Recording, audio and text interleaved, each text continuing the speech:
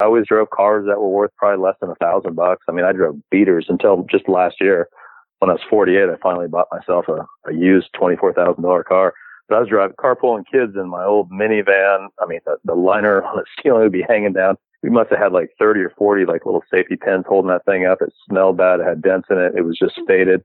My kids are just mortified that I'm driving all these kids around from school to the dance studios and this and that. You're listening to the Millionaires Unveiled podcast, where you'll hear the stories and interviews of everyday millionaires. We'll unveil their decisions, their strategies, and their current portfolio allocation. Now to your hosts, Clark Sheffield and Jace Mattinson.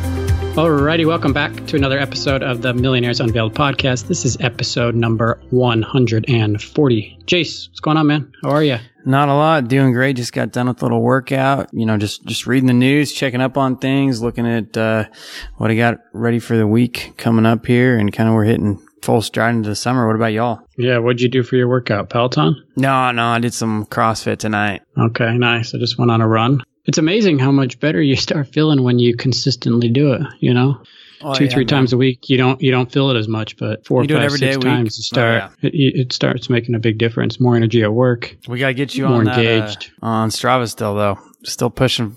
Dude, I got Clark on Strava. Let's see what this thing's called. Run Tracker. No, we got to get you uploading that all to Strava. It's like the social network of workouts, cycling, running, and put all that on there for you. Track it, everything. Yeah, the social networks, none of which I have except for the podcast. Clark's not a true millennial. He has no social network. So it was pretty interesting. Last week we had Matt, and a lot of people wrote in about his spreadsheet. We're still working on getting that from him. We've been emailing back and forth with him. So trying to get a clean version of that we can distribute to those of you who have written in. And we're also working on our own. Jason and I both have a spreadsheet that, I mean, I haven't seen yours, you haven't seen mine, but I assume somewhat similar that we use to track our net worth. And so that's something we're piecing together. We're going to use both of ours and others that we've seen. And so if there's something you're looking for, or, you know, if there's one that you've come across that you like or something like that, that's one tool that we're working actively to put together as a spreadsheet that can track net worths. Because a lot of these tools, Mint, you need a budget. Some of these other ones, they're good for some things, right? Mostly budgeting, but a lot of the times it's hard to track your net worth, or they're not necessarily built for that. Yeah, and it's a common thing we ask our millionaires, right, is what tools and things that they use to help them. And you and I have got a spreadsheet, and I think the spreadsheet serves its purpose, and we've built it, you know, somewhat customized for ourselves. But I have a lot of complaints about my own, even though I can't really change it much, because I think there's things out there related to technology and being able to, you know, access things via our phones and being able to look at graphs and look at things, you know, trend over trend differently than what we can produce in a spreadsheet, and being able to kind of have those at our fingertips versus digging into a spreadsheet. So other than getting this all together, you know, I think our millionaires in general have a wide array of apps and things that they use, you know, that have helped them over time, whether it be for budgeting or whether it be for, you know, tracking their net worth, or whether it be to, you know, certain investments that they might be interested in, or trading apps.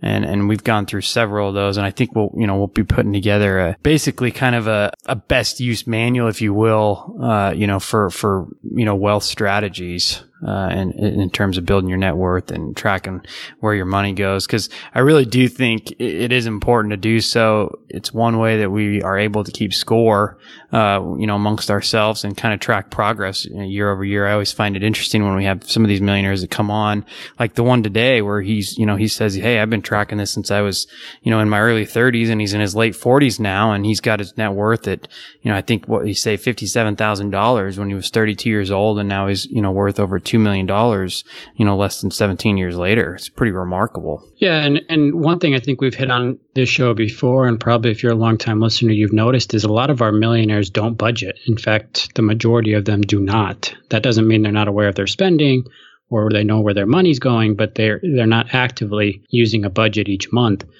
But I think it would be fair to say, Jason, you correct me if I'm wrong, if you feel otherwise, I would think I don't know, 80% of them or 85% of them are very aware of their net worths, right? Totally. And probably, I don't know what, 20 or 25% really, really actively track it in the sense of some sort of spreadsheet or some sort of tool, right, where they're actively looking at it and updating their net worth. Yeah, I find it interesting. You and I spend our world, or most of our world so far, at least in financial statements of companies and our own and everything else, and using that data to one, analyze, but two, make decisions.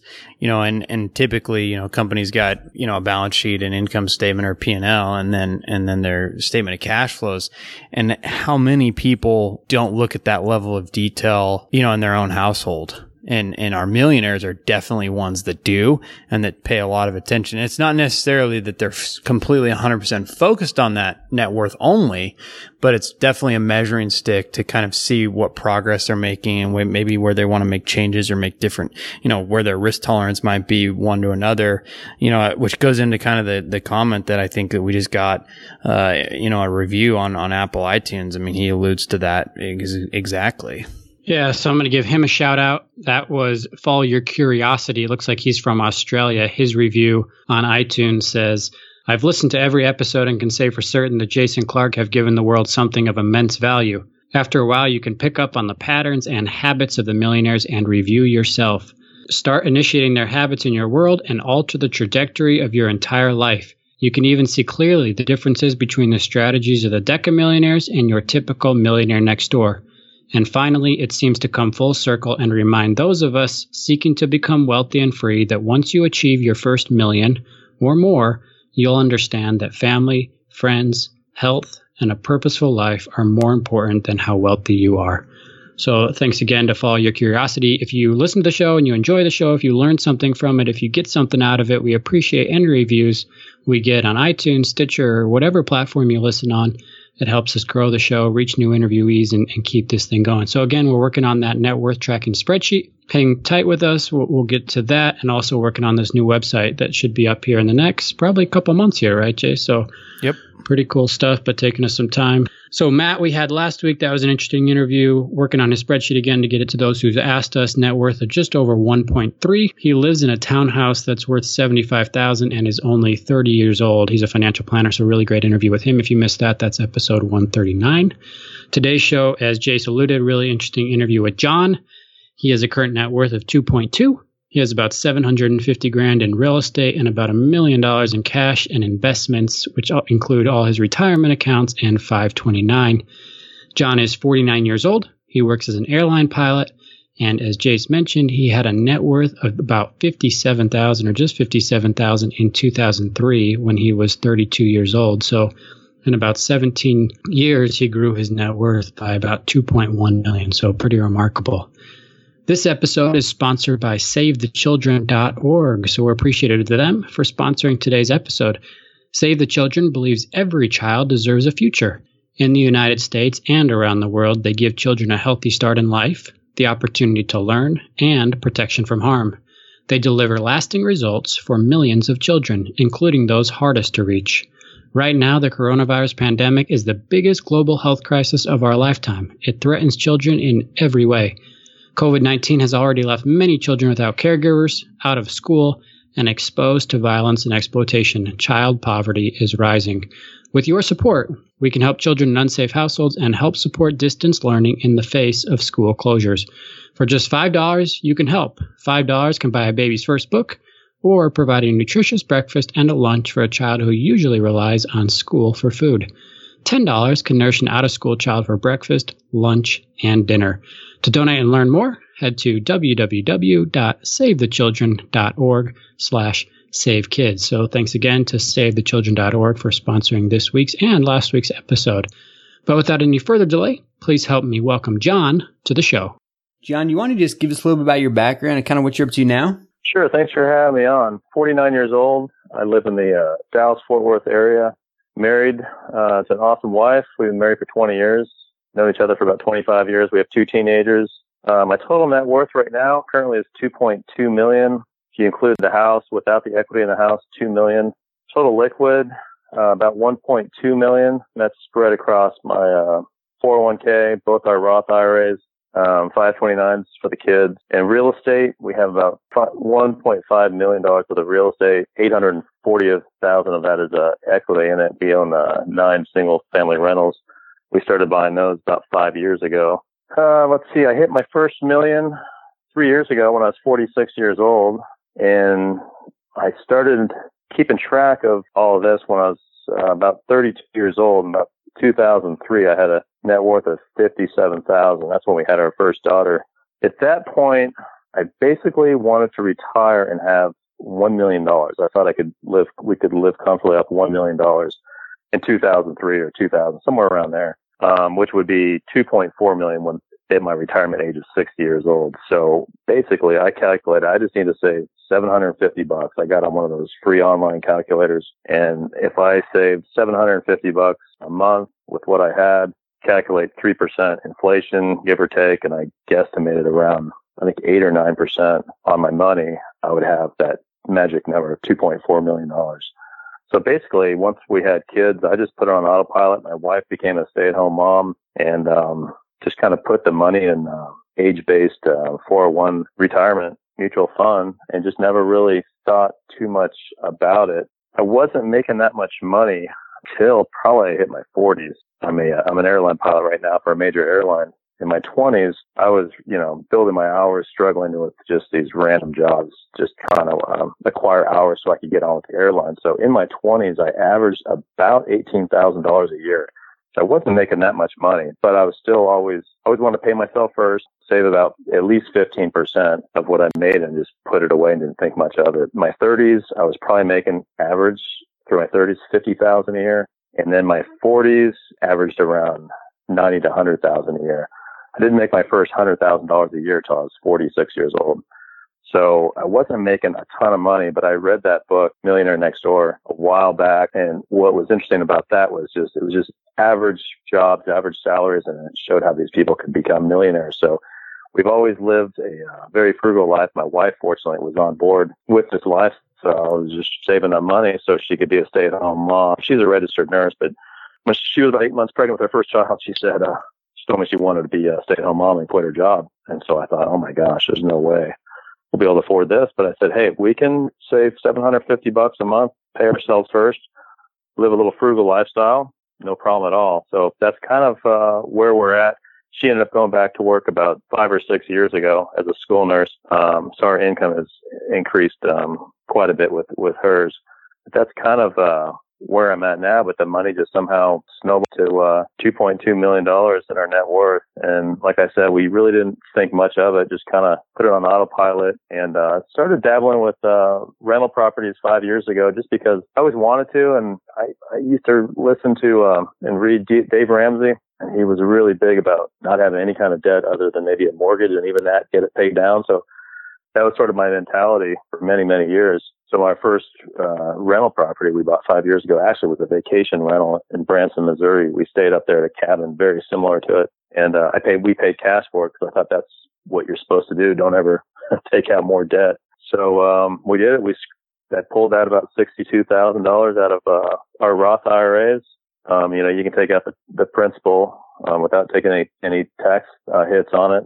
Pulled out about $25,000 or $30,000 in savings, and then I got a home equity line of credit on my house for I think $38,000. So we came up with $130,000 and got our first rental, and that was kind of how we got started in the real estate. And just been slowly buying more ever since, most with leverage through banks. But we did end up buying another one with cash, a cheaper one. But that's kind of where I'm at right now. Awesome. Let's get into some of the details here, because this is quite remarkable. You start out, you're making $18,000. You get up, you don't hit six figures until about 3 years ago. How did you start putting some of that money away when you were in your 20s?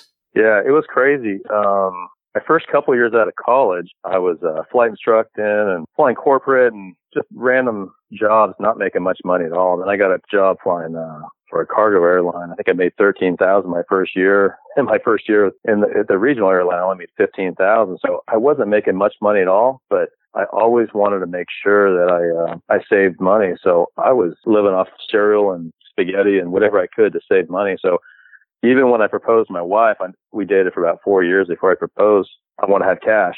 I had $5,000 somehow saved up, so I knew I was going to propose to her eventually. And we bought our first house. I somehow scrapped money just to be able to have that. So I was always just really against having debt and just wanted to just get ahead of things. So when we were in our 20s, for example, and even 30s, gosh, probably to when I was 40, we get those coupon books. I don't know if they even sell them anymore for like probably 20 or 30 bucks. I think they're like 20 bucks. Buy one, get one free, restaurants, activities, entertainment around, the area. So every time we went out to eat, it was like, we didn't go out very often, but it was like, where do you want to go? We'd go to the coupon book and look for a buy one, get one free. But that was just kind of our mentality. If I pay myself first, whatever we have left over, this is how we'll have to live our lives. Our vacations, we did it really cheap. So we were able to just get by off not much at all. And anytime I had a raise, I would just, that lifestyle creep, I wouldn't let that kind of interfere with our lives. I'd just start chucking that away. So I started getting Roth IRAs, probably my late 20s, early 30s.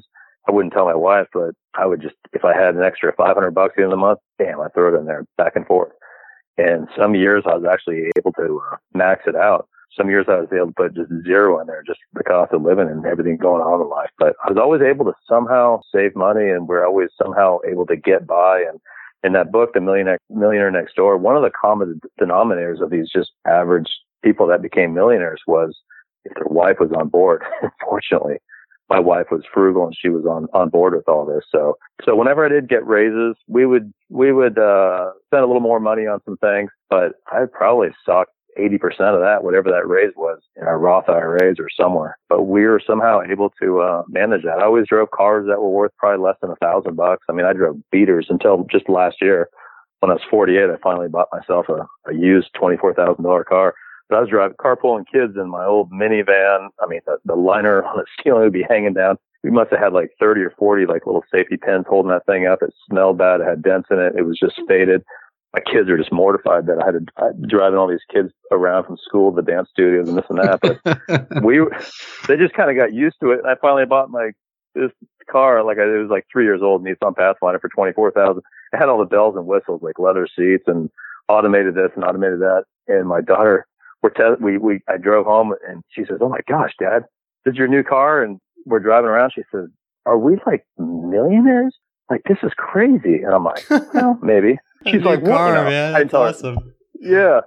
Yeah. So, and I thought, I only have one's a freshman, son's a freshman, daughter's a sophomore. So I only have them for a few more years. I'm like, I might as well splurge a little bit and live it up. We're doing family vacations and they just dread getting this little tiny Dodge Caravan or whatever. Anyway, yeah, we're able to somehow manage, and everybody was kind of on board with it. My kids would always make fun of me. They still do. Like, my phone is my hand-me-down from my kids. I'm okay with stuff.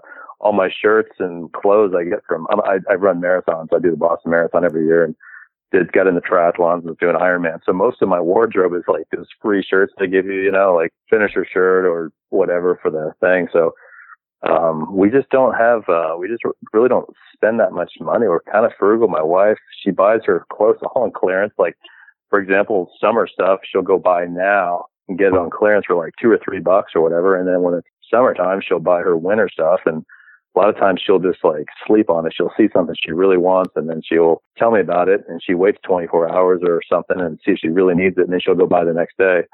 But that's kind of how we've been able to get by with not much, but I feel like I haven't really missed out on life. I was able to, we're able to be around our kids and watch them grow up. Like I said, my wife's a stay-at-home mom, so she was there until the kids were about 10 years old. And I've been with the airline since '97, so I've been on call, reserve. Basically, you're on call about 4 days a week. You don't make as much money, but you get a lot of time off. So sometimes I only work 1 day a week, sometimes 2, sometimes I go 3 weeks without even getting a trip. So the whole time I'm on call, part of the day, I'm hanging out with the kids. I'm at every activity, every event. I'm carpooling and just getting a lot of good quality time with the kids. But we decided that was more important in life, is to have a lot of time off and just focus on our family and focus on that. And I knew if all that our investments were kind of on autopilot in the stock market and now in real estate, everything will kind of work out at the end. So, maybe once a year I check my portfolio, see what's going on, sometimes twice a year, and just kind of track, make sure, maybe I need to rebalance some stocks here or there, but that's kind of how it's been going.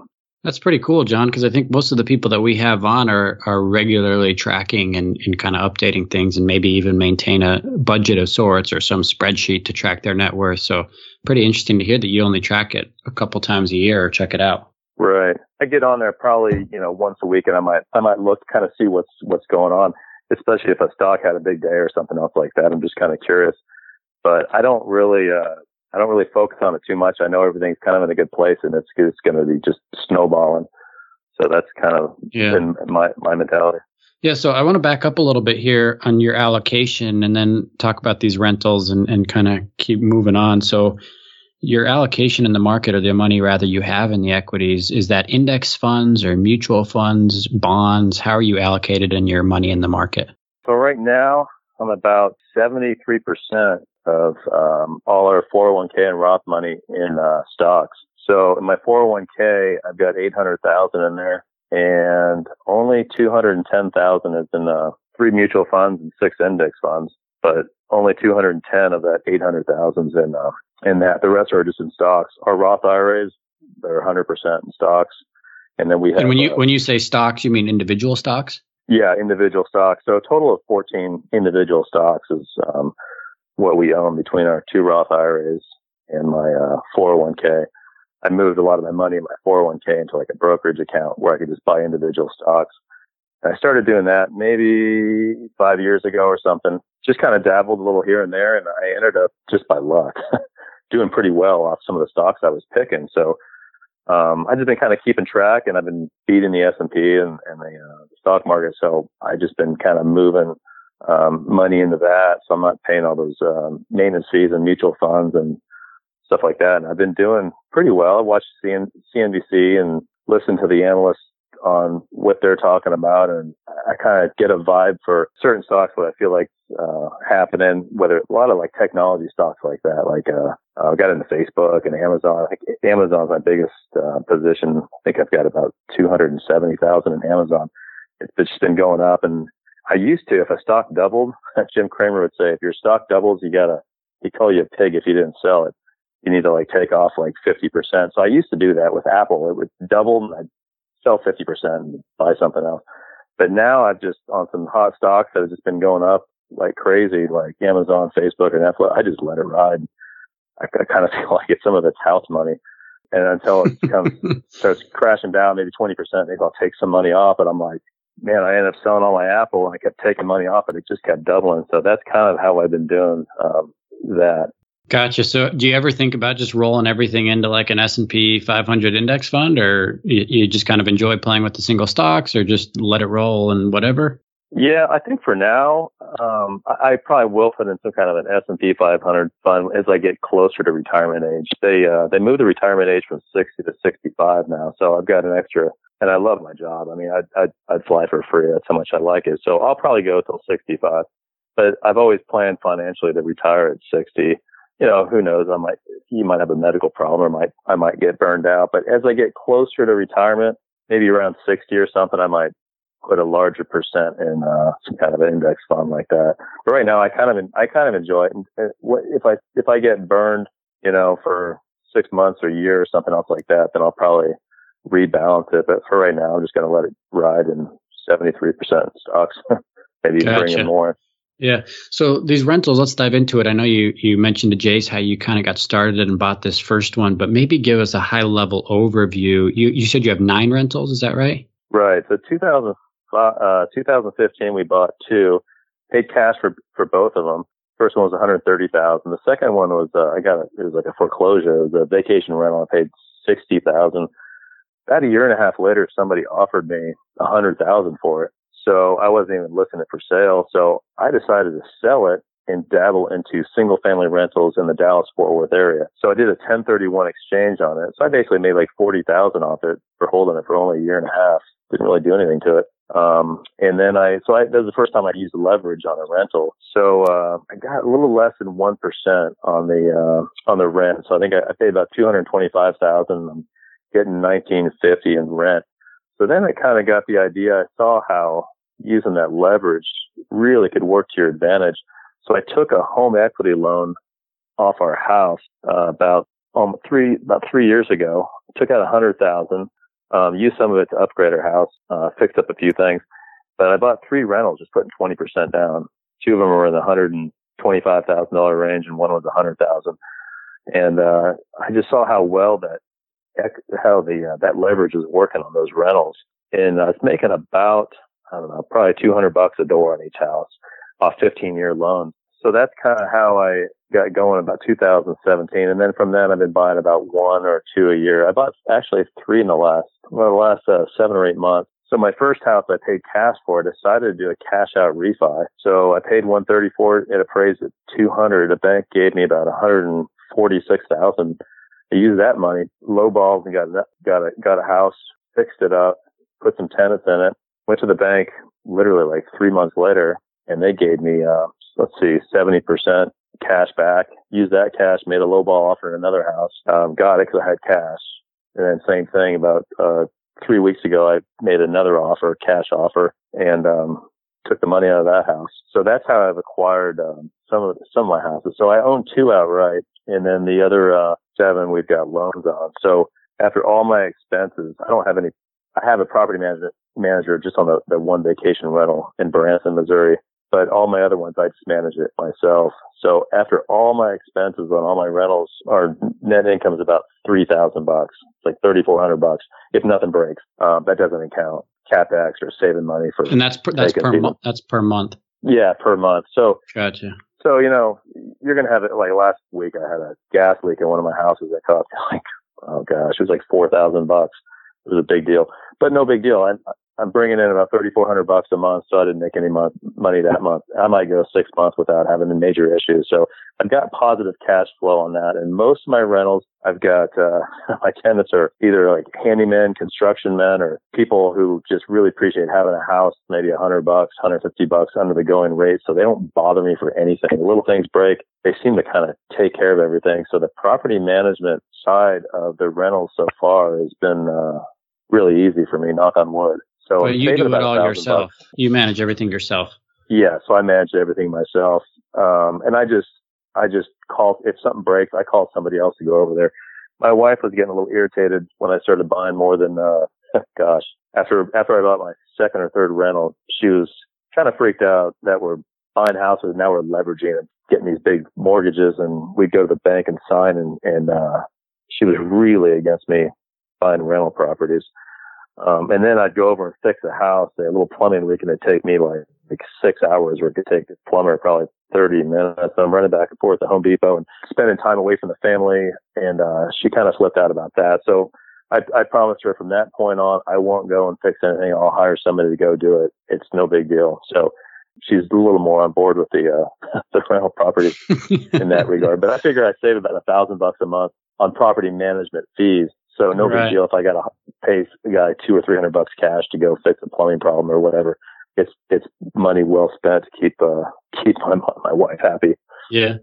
So let's talk about how you find them and where they are. Are they all general area, and do you connect with a broker? Or do you just look online? Yeah. So initially I had a broker, but I found it best. I bought most of them probably off the MLS. I just go on Zillow, and I would use the listing agent. And I would say, I don't have a broker. I'll go with you. And they would give me usually a little more information than they probably should, because they're representing the seller. And I could kind of feel them out on how desperate the seller was. So I found I could get a lot of intel by just going through the listing agent. So that's how I come up with some really low ball, borderline insulting offers, because I kind of knew how desperate the seller was. And I found that worked out pretty good. A couple properties I got through word of mouth. A friend of a friend says, hey, this guy's selling a house and it needs a lot of work. And I would come in and say, hey, I could get cash, because my cash out refis would take usually about 3 weeks for my bank. My credit union is pretty good about it. So I tell these people, hey, I'll make you a cash offer. I can close in 3 weeks.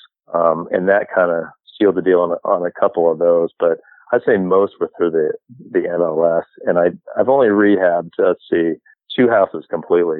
One house I spent about $50,000 on the rehab, and then the other one I spent about $26,000, and that's worked out pretty good. And I just hired all out. And they're all pretty close to you, same general area? Yes, most are within 20 minutes. A couple are about 30 minutes away from me. I like to kind of keep them close, so if something happens, I can just pop in and check it out. Yeah. Yeah. Well, good for you. And is the plan to kind of keep growing that real estate portfolio, or? Well, I promised my wife when I got to rental house number 6, that would be the last. And then I kept finding good ones. So at one point, I think we hit like rental house number 7 or 8. She's like, this is ridiculous. How many are you going to get? Like 10? And I said, well, secretly 10 was always kind of my goal, because each house makes about $1,000 a month after all my expenses, $1,000 to $1,200. So I thought, if I could get 10 houses, $10,000 a month, and they'll all be paid off. I've got them all, the ones I have on loans, they're all on 15-year loans. So when I'm retired, probably about two years before I retire, they'll all be paid off. So I thought $10,000 a month extra would be nice, and would help me sleep better in case the stock market, crashes for, I don't know how long, 2, 3, 5 years or something else like that. We can live off $10,000 a month. So even if, we couldn't pull any money out of the market. So my plan was, right, a few years before I retired, just maybe pull like, I don't know, 3 years worth of living expenses out of my retirement account and just put it in cash, that kind of a bucket, and then just live off the rental properties and some of that cash, and then just kind of let it ride how the market goes. But that's kind of the plan. So 10 houses, I think I'll stop. And it's easy enough to manage 10 houses. But if I get more than that, it might be too much of a handful. Sure. The worst is like, it seems like I'm always on vacation. My phone blows up, air conditioners are going out, or major things. And I'm like, oh no. But I think 10 would be an easy amount. So how do you handle that? You just have made connections with people that can go fix it even when you're out, and you just give them a call and they go handle it? Exactly. So usually almost all the communication is through text. So for example, I was on a date with my wife a couple of months ago, and the AC went out. So we sit down at happy hour, and she hates talking about rentals. She hates talking about finances. She can't stand it. So I get a text from my tenant saying, hey, the AC went out, and it was a pretty hot day. So I just text my HVAC guy. I said, hey, can you send a guy out tomorrow to go check it out? And it was all through text, no problem at all. So she went to the bathroom, came back, she's like, oh, what was that about? I'm like, oh, nothing much. Just the HVAC went out. But yeah, no problem. I mean, it was $3,500. I need to buy a new HVAC. Cost $3,500. But when I bought that house, I knew it was an old system. It was going to go any minute. So it was no big deal. I had the money, set aside and prepared for that. But yeah, literally, it's just little text messages here and there. And I got a plumber, I got a handyman, I got an HVAC guy, I got whatever that can deal with that. And I don't have to deal with it all. Good for you. So price range, what are they? And is it how many bedrooms, how many bathrooms? Most are, probably about half are 4 bedroom, 2 baths, and the other half are like maybe 3 bedrooms, 2 baths. So the price range, the one I just picked up a few weeks ago is my cheapest house. It's worth about $100,000. I paid $75,000 cash for it, but the average house I'd probably say is worth around $180,000. The most expensive house I have is $260,000. But as far as rent, you're looking at probably $1,200 to $1,600 a month on most of them. My most expensive one is $1,950 in rent, somewhere in that range. But each one, after all my property taxes, all my expenses, like I said, I'm looking at about $1,000 to $1,200 a month. And I find that these are cheaper end homes. They're neighborhoods that aren't great, class C neighborhoods, maybe C pluses. Not the greatest school district, but I like these houses because these tenants seem to be lifers. They don't seem to be the college educated. They're going to save money and end up buying their own home. These people act like they want to live in the house forever. They don't even want to buy my houses. So I kind of target that range. So in the North Texas area, you're talking about the 120 to 60 to $70,000 range. There's a huge demand for those, and you can usually get about 1% in rent from your purchase price, and that's going to cover everything and make you maybe $100, $200 a month.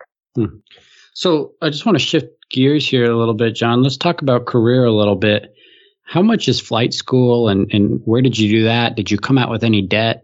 So I got my private instrument and commercial license in college. My dad, fortunately, or my parents paid for all my flight training. So they probably spent, I graduated college in 93, probably $15,000 or so is what they paid. These days, it's about $80,000 to go zero to be ready for the airlines.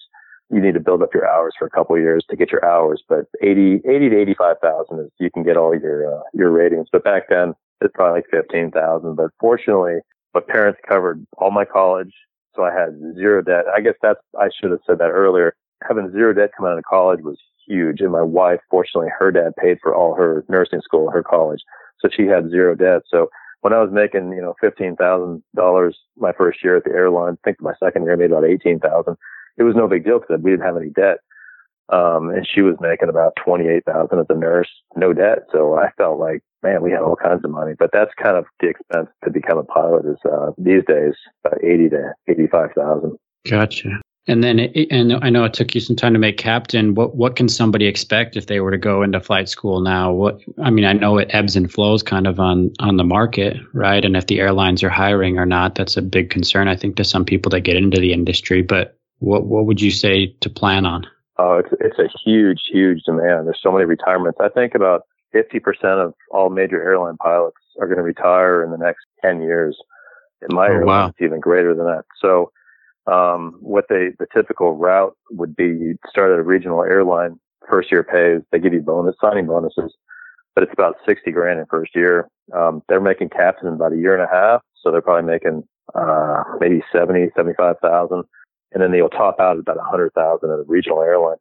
But most guys just go to a regional for a few years and then go on to major airlines. Starting salary at a major airline right now, they've brought it way up to I think it's like around 90 to 95,000. Grade time to captain is about 5 or 6 years.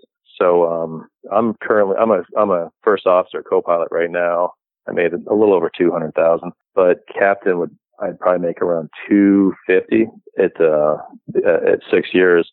But most of the captains, I'd say, average about 300,000. And then if you're flying the wide body, the international heavy ones, they top out around 400, 450. You can make more, working the system and working more hours. But there's a huge demand. So as far as the return on your investment on becoming an airline pilot, I go to a career day at a lot of these schools, and most kids, they want to get rich. They want to make money tomorrow. It's kind of weird. They just want to get rich off like YouTube or whatever. And you tell them it's going to take you 2 years to get all your flight ratings to get on with an airline. They think, oh, that's too much. But compared to when I came up, it's amazing how much, what kind of a demand there is and how much money that they're making. I mean, just signing bonuses at a regional airline, they'll give you $20,000 your first day. Pretty much any regional airline. There's such a demand because there's so many retirements and they can't keep pilots because all the guys at the regionals, guys and gals, they're going to the majors. And so many people are retiring at the majors. My airline's retiring like 800 to 900 pilots a year. It's insane. So it's a great career to get into if anyone's interested.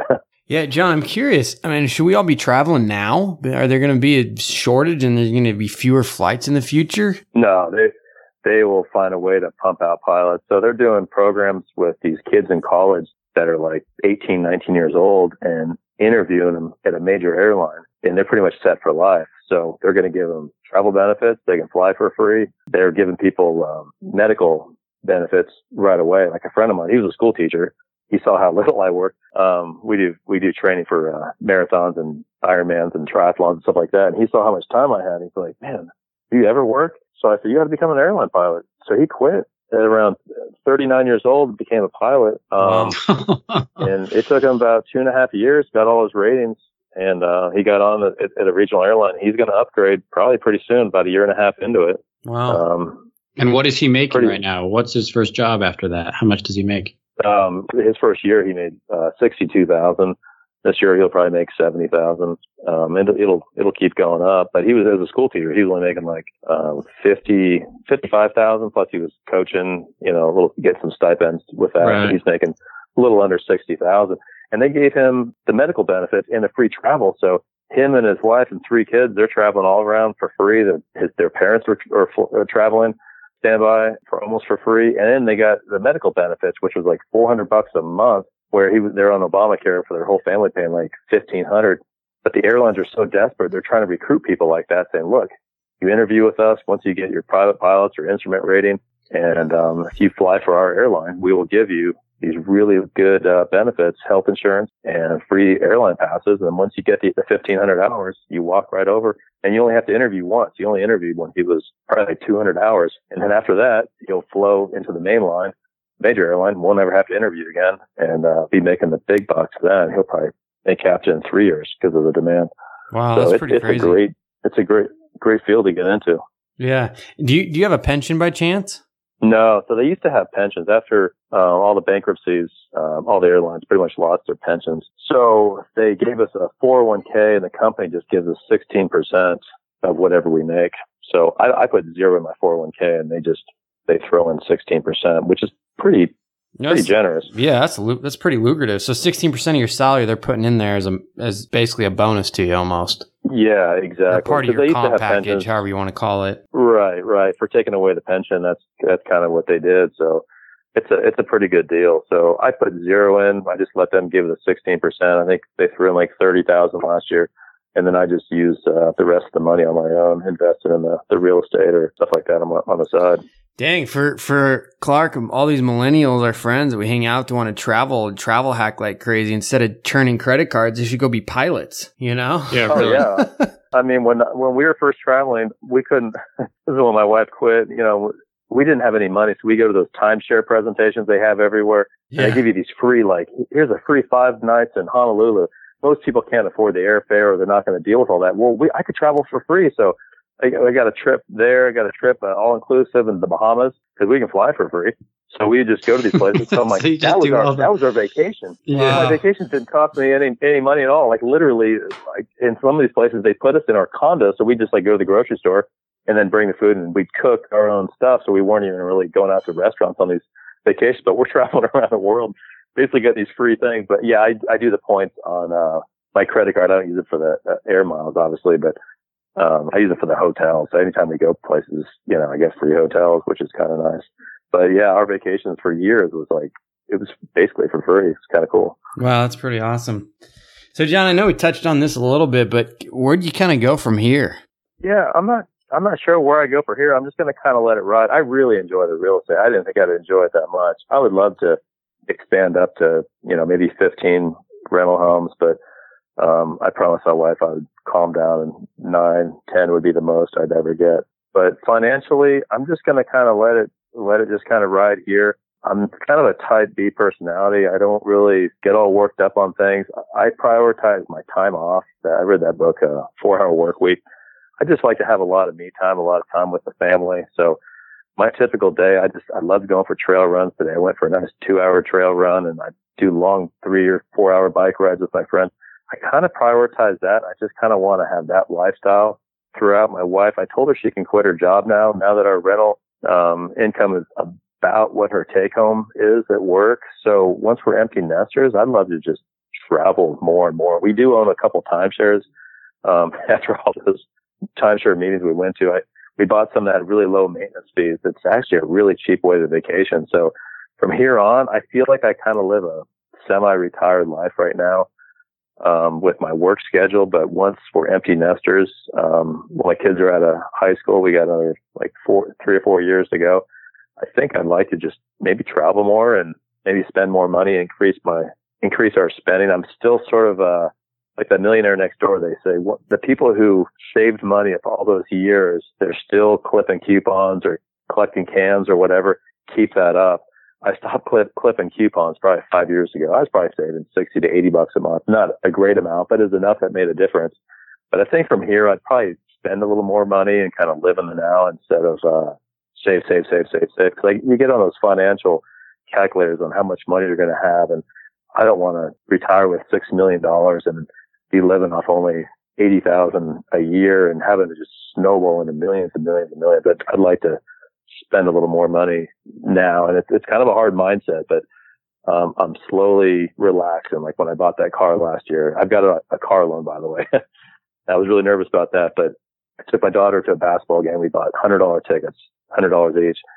But I'm training myself to it's okay, relax. We're ahead of schedule. We can live a little bit and spend a little bit. I just don't want to be that tightwad that's just saving my whole life, and where I could have had a little more time or spend a little more money doing some fun things instead of waiting till I'm older and retire. Because I feel like I've got my health and my youth right now. I just want to kind of enjoy that. But financially, I think I'm kind of set up. I'll probably allocate maybe more of my money into something a little more conservative. I feel like I'm a little too reckless and aggressive now, but it's been working for me. Like I said, my net worth's been doubling since 2003. It's been doubling every 3 years. The only setback was 2009. when everyone kind of got clobbered. But after 2009, it doubled every 3 years. So I'm just kind of letting that ride and kind of leaving that on autopilot and just focus on and having as much time with my family and doing the hobbies that I enjoy. Yeah, no, I think you bring up an interesting discussion. You know, we had a guest on a little while ago, and he kind of made the comment that, you know, it's really hard to make the switch from the habits and the things that got you to where you are. Like you mentioned, you know, you clip coupons and whatnot, and maybe that one was easier for you to give up, but you know, trying to live and trying to flip that switch. What's kind of made you successful in doing some of that? Sounds like you've been able to make that transition so far pretty well. I think probably getting yelled by my son for being so cheap. because he, you know, we live, you know, our socioeconomic class of the neighborhood and the people and the friends and the people we associate with seems like they have the latest, greatest, and they spend a little more money. And I've always been kind of withholding. And I try to explain to them, hey, I'm trying to save for your college. I'm trying to save for this. But we have money. And then they ask me, well, how much do we have? And so money's always been with most families like taboo, like you can't talk about it. So I want my kids to know how much money we have and how we got there. But I think after being told like how cheap I am by him over and over, like we can afford it. We can do this. We can, you know, I think I finally realized like, you know what? Maybe I should live a little and have it. Like, for example, my minivan, I was given an oil change last April and underneath the car, and I discovered a big oil leak underneath there. And my wife came in the garage. She's like, I said, oh no. She's like, it's what? I said, oh, I got an oil leak and I got to get this fixed. And she said, this is ridiculous. Like, why don't you just get a new car? And I said, you know what? Maybe I should. So she got online and she's looking at cars. And next thing you know, she's telling me, go to this place and go look at these cars. And I'm like, what? But I think things like that, like, you know what? Maybe I should get with the times and be able to like spend a little money and live it, because I just don't want to be so uptight that I can't do all that stuff, especially when my kids are young and around the house and stuff like that. And like I said, that nest egg just keeps building. I mean, I don't expect it to double every 3 years. I was kind of thinking every 7 to 10 years it would double. But I think my mindset's slowly shifting where it's like, hey, it's okay. And especially with the rental properties, I'm having stuff break down left and right. I've done some rehabs that cost me like way more money than I thought. So I'm chucking another $5,000 here, $10,000 here. So now I'm kind of moving more money around. I can stomach spending that much more money on certain things. And my wife sees some of these rental houses that I've rehabbed, and she says, my gosh, their kitchens are nicer than ours. You know, like granite countertops, and their showers are nicer than ours. You know, something like, well, maybe I should upgrade our house and spend a little money on our house. So I finally just got her some stainless steel. We got some stainless steel appliances in the kitchen just so we didn't have the old white stuff in there. And they worked perfectly fine. The oven, microwave, and fridge and dishwasher. But I thought, you know, maybe we ought to spend a little money and feel good about ourselves than being such tightwads about it and being frugal forever. So I think I'm slowly adjusting. No, it's a good answer. And Jace, it's a good question, because I think it's something that people struggle with. And even some of the millionaires that we've interviewed, when we ask that, it's kind of hard to change that dynamic, right? To turn on that switch and change the attitude if they've been so frugal for 20, 30 years, right? And then all of a sudden they become a millionaire worth 2 or 3, and then they realize, geez, how am I going to spend it all, right? Yeah, so, exactly. And I just flew with this guy. He had $7 or $8 million at the end of a 4-day trip, and I could tell he was just a tightwad. He was a check airman, so he was making about $450,000 a year. Good income. His wife made it, I think, around $200,000. They live in Houston. She worked in the oil industry. They just piled the money. They shared a car to save money. They live in a little townhome. They keep the temperature at like I think 82 degrees. Unless they have company, they'll turn it down to 78 degrees. So he's telling me all this stuff, and he really wanted to buy this shirt, this little running tech shirt. And it was like $29, and he's like, oh, I just can't justify spending that. And he knew another store that might have the same shirt, so he goes to this other store, and it was like the same price, you know, $29, $27, and it just killed him. And he had the same one that had holes in it. He's like, I could probably get another 6 months out of it. Well, that's how I am with my clothes. And some of my things, like I could probably get like running shoes. You know, you should have a good pair of running shoes. I'd buy, you know, these $40 pairs of running shoes that are like discounted from like last year's model or something, and I'll wear them for 3 years. And I'm running a lot of miles. Like I'm like almost wearing the whole soles down before I replace my running shoes. But that's how he was. And I thought, I don't want to be like that guy. And I told him, like, you got $7 million and you have 0 debt. And like, what are you worried about? He's just like, oh, I don't know, you know. And he joked about it. He's just like, I can't. I've always been saving money, and always worried about my job or getting laid off or this or that. I'm like, you're a senior captain, you're making good money. But, yeah, some people get in that mindset and it's what got them there, but I definitely don't want to live like that. Yeah. Yeah. So let's just wrap up here. I know we're taking enough of your time. So I just want to ask you a couple rapid fire questions here before we end. What's been the most expensive car you've ever purchased? The one I just got last year, $24,000. Okay. What about most expensive meal out that you've personally paid for? $117. We took some family out. That was about it. But generally, we don't eat out much. Usually, the most expensive before that is probably like $80 or something. Yeah. And then I think you mentioned this at the beginning, 46, I believe. But is that how old you were when you became a millionaire? Yes, 46 years old. Okay. Have you ever used a financial advisor? No. Okay. Household spending? How much do you spend a year? Probably. I mean, our kids are in a lot of expensive activities. I'd say probably 90 to 100,000 a year right now. Okay. And then range of household income, I think you covered. And then lastly, for you, and I think you've touched on this a little bit, what does it mean to be happy or fulfilled? And maybe along the line, has money and career success, I guess, brought you that? Yeah, I think what money has brought is just that security, just so you can sleep easy at night. And if you get ahead of yourself, you have more money than you really think you need. It brings me a lot of just peace, knowing if something happened. But what brings me happiness is just time, just having time with my family, time doing the hobbies that I enjoy doing. I like to take daily naps, just have a really laid back lifestyle. So that kind of brings me happiness. And like I said, time with my family and vacation time. Awesome. And then, John, I want to just ask you in closing, because I think you're in a unique situation here and in the career you chose. You said you only made, about $18,000, $20,000 into your 20s? Yes. And then in your 30s, it got up to probably 50? Yeah, probably 50 to 55,000 was my average in my 30s. And then 40s, 90 to 100,000. So just as you were making this money in your 20s and 30s, right? You said you got up to about 20K in your 20s and 40 to 50 in your 30s. And I'm asking this, I guess, general advice for people that may be in the same situation where they feel like they're working hard and maybe can't save as much or get ahead either financially or in their career. How did you stay motivated, and what kind of was your driving factor internally to kind of keep going? And now, I mean, it's amazing you have a net worth of over $2 million. What's your advice to somebody maybe who is in a similar position as you and just trying to get ahead?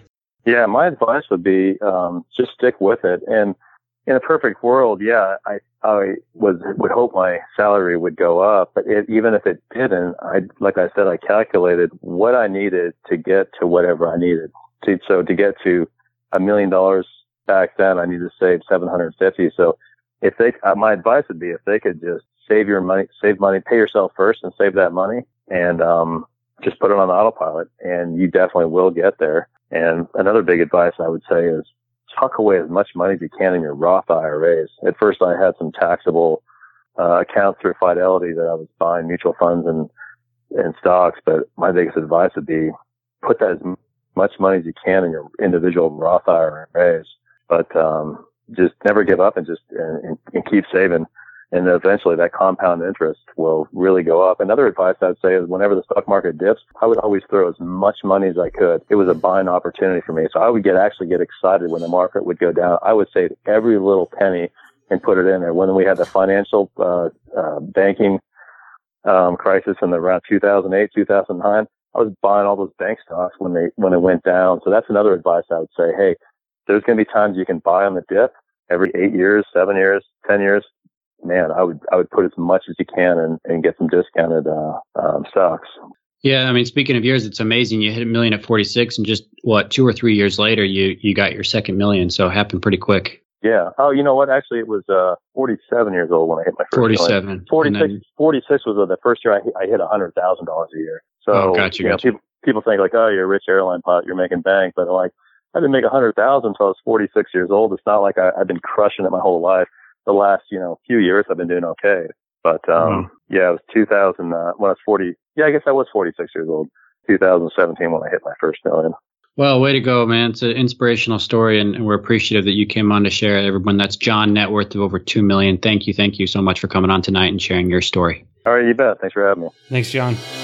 Thanks for listening to the Millionaires Unveiled podcast with Clark Sheffield and Chase Mantenson. For more stories, investment opportunities, and information, check out our website at millionairesunveiled.com. See you next time when you'll hear from another everyday millionaire.